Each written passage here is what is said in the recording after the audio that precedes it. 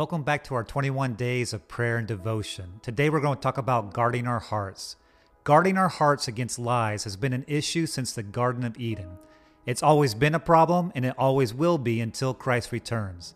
But we currently live in a society where we are bombarded by lies like never before. In addition to the lies we have to deal with from friends, family members, and coworkers, every major source of media we take in produces a constant stream of lies and worldly sentiment. If we constantly consume lies, we are bound to start believing some of them. And every time we buy into a lie, we plant seeds of doubt and bitterness that will skew our perceptions. So it's vital that we guard our hearts against the lies of this world. But how do we do this? Well, Colossians 3 has the answer. In the first 4 verses, it says this: "Since you have been raised to new life with Christ, set your sights on the realities of heaven, where Christ sits in the place of honor at God's right hand. Think about the things of heaven, not the things of earth. For you died to this life, and your real life is hidden with Christ in God. And when Christ, who is your life, is revealed to the whole world, you will share in all his glory." Paul then goes on to list all kinds of sinful and immoral behavior, things we should not be doing as Christians. And then he provides this further advice in verses 12 through 17. "Since God chose you to be the holy people he loves, you must clothe yourselves with tender-hearted mercy, kindness, humility, gentleness, and patience. Make allowance for each other's faults, and forgive those who offend you. Remember, the Lord forgave you, so you must forgive others. Above all, clothe yourselves with love, which binds us all together in perfect harmony. And let the peace that comes from Christ rule in your hearts. For as members of one body, you are called to live in peace, and always be thankful. Let the message about Christ and all its richness fill your lives. Teach and counsel each other with all wisdom he gives. Sing psalms and hymns and spiritual songs to God with thankful hearts. And whatever you do or say, do it as a representative of the Lord Jesus, giving thanks through him to God the Father." Now, I know that's a lot of advice to take in, so let's break it down to 5 concrete actions. If you want to guard your hearts against sin, here's what you do. Number 1, thank. Thank God for who he is and what he has done. If you practice thankfulness, your mind won't turn to envy, jealousy, and bitterness. Number 2, praise. Praise God for who he is and give him the glory he deserves. When we praise God, we look up to him rather than focusing on our issues or our frustrations. Number 3, pray. Pray about everything. Pray without ceasing. Take your concerns to God and hand them over. Then you will prevent your mind from filling with fear or worry or discontent. Number 4, forgive. This is a big one. People are people, and they will do us wrong, and they will mistreat us. In order to guard our hearts against anger and bitterness and hate, we must readily forgive everyone. And number 5, focus. This passage, along with Philippians 4, encourages us to fix our minds on things that are above, on eternal things in the will of God.